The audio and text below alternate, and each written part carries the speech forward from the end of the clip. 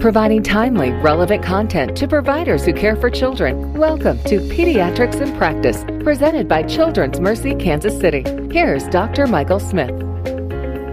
All right, so our topic today is influenza, test or treat. My guest is Dr. Jennifer Goldman. Dr. Goldman is an infectious disease physician at Children's Mercy Kansas City, an associate professor of pediatrics at the University of Missouri, Kansas City School of Medicine. Dr. Goldman, welcome to the show. Great. Thanks for having me. So, I always, when we talk about the flu season, I always like to ask the experts like yourself and get difference of opinions. Why do we have a flu season? Why are we always talking about influenza this time of the year? Yeah, that's a great question. Flu hits in North America anytime in between typically January or February, but it can start this time of year. And it's, although unpredictable exactly the time it'll hit, it hits every single year. And so, as we get prepared and start to vaccinate people and try to protect people as much as possible before influenza rears its ugly head in our communities. Yeah. At this point in the year, what do you think? Is this going to be and not to put you on the spot, just looking for your opinion, is this going to be a bad season for the flu, or what do you think? Yeah, unfortunately, that's unpredictable. But what we do know already, the CDC came out and said several states are already seeing an uptick on the visits of children and adults going to see their doctor with influenza-like symptoms. So I believe in the next several weeks we're definitely going to see it on the rise. And unfortunately, last year it was a really significant season. And in the U.S. alone, we saw, about 180 pediatric deaths. So I think it's always a little bit unpredictable, but I think the one thing that we can do is prepare the best that we can. Yeah, so I want to talk a little bit about how we can prepare and get your opinion. But let's just kind of review influenza in general, just kind of as a nice update for people. What are the common symptoms of influenza? Yeah, I think that's a great question because I think many of us, out in the communities, you'll hear people say that they have a cold or they have flu. They can't really tell which. And most of the time, flu isn't just a bad cold. Both the flu and cold can cause similar respiratory symptoms, but usually with flu, you'll have fevers and chills and cough. I mean, those two symptoms together are pretty standard for flu. In kids, we can also see sore throat or runny nose or muscle aches. Typically, you don't have the stomach issues with diarrhea or vomiting, but it's really just overall feeling cruddy, and it's quite contagious. Most of the time, both children and adults will, get better quickly with flu, but sometimes it can definitely linger and take days, and unfortunately, sometimes it can develop into really severe complications like pneumonias and other infections. Yeah, and doesn't it? And that's what makes it hard, right? Or hard to treat, because a lot of times patients are coming in late. Isn't that correct? They're missing those initial symptoms. It lingers for a while, and then next thing you know they're high fever, they're really sick, and now they come in. Is that too late? And if it is, how do we get people in faster to be checked? Yeah, you bring up great points. So when's the best time to test and treat for flu? The earlier the better, just like you highlighted. So ideally, if a child develops symptoms such as fever and cough and we're in the peak of influenza season, they should be tested early.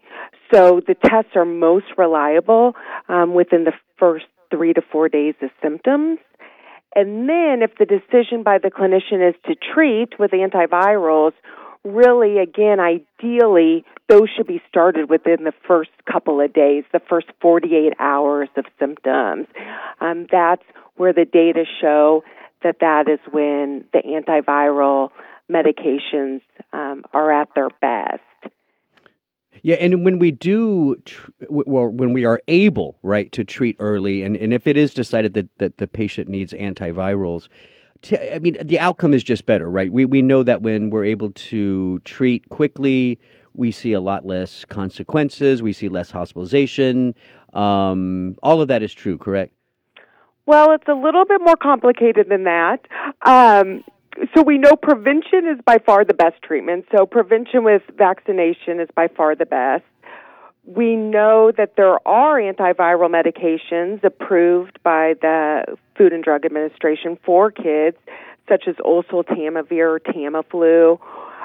That's an oral medication, or there's an inhaled antiviral called zanamivir or Relenza, and that can be used in kids 7 years of age and up. Those are the best two antivirals that have been studied in kids. Most of the studies have been performed in children with uncomplicated influenza, so those actually that don't get hospitalized. And what the data show is that prompt initiation of antiviral medications typically results in about a day and a half less of symptoms.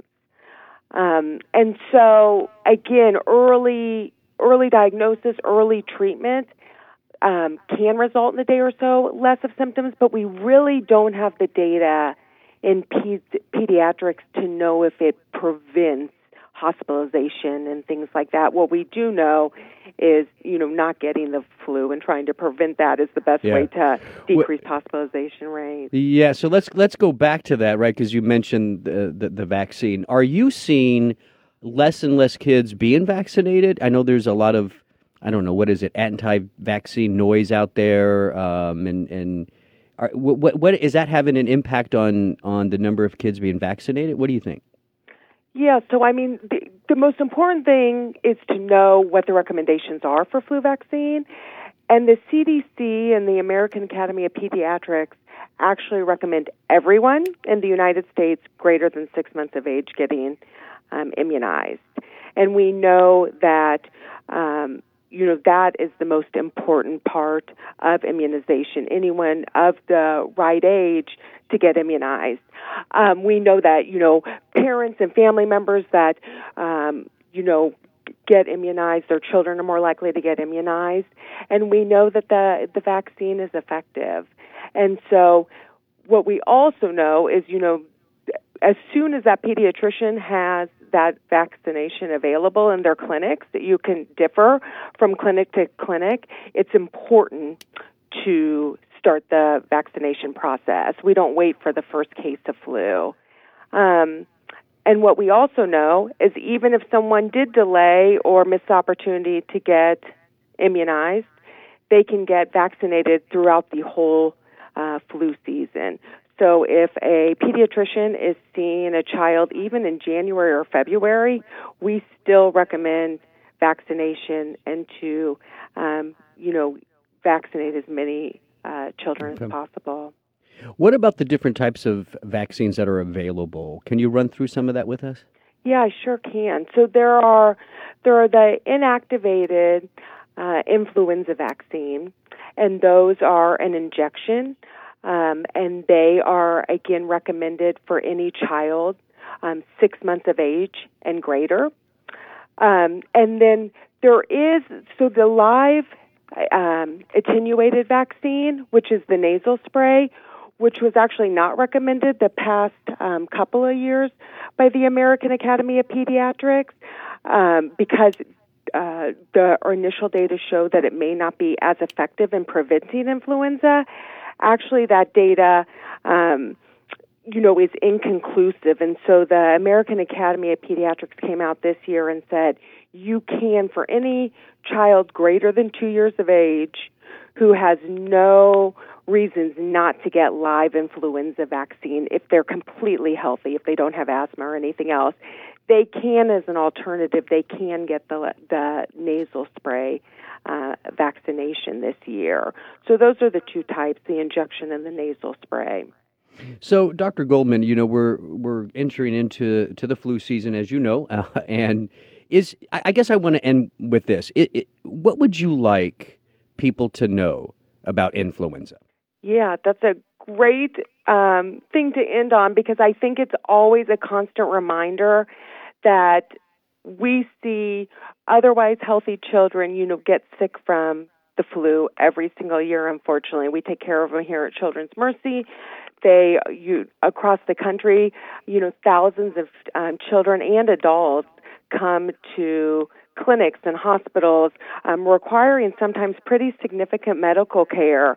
And so I think it is important for all of us to continue to remind families how critical it is to be aware of the symptoms that are associated with flu, to seek medical care early, and then to get vaccinated. Those are really the most important take-home messages during the influenza season. Gotcha. Fantastic, Dr. Goma. I want to thank you for the work that you're doing at Children's Mercy, and thank you for coming on the show today. You're listening to Pediatrics in Practice with Children's Mercy Kansas City. For more information, you go to childrensmercy.org. That's childrensmercy.org. I'm Dr. Mike Smith. Thanks for listening.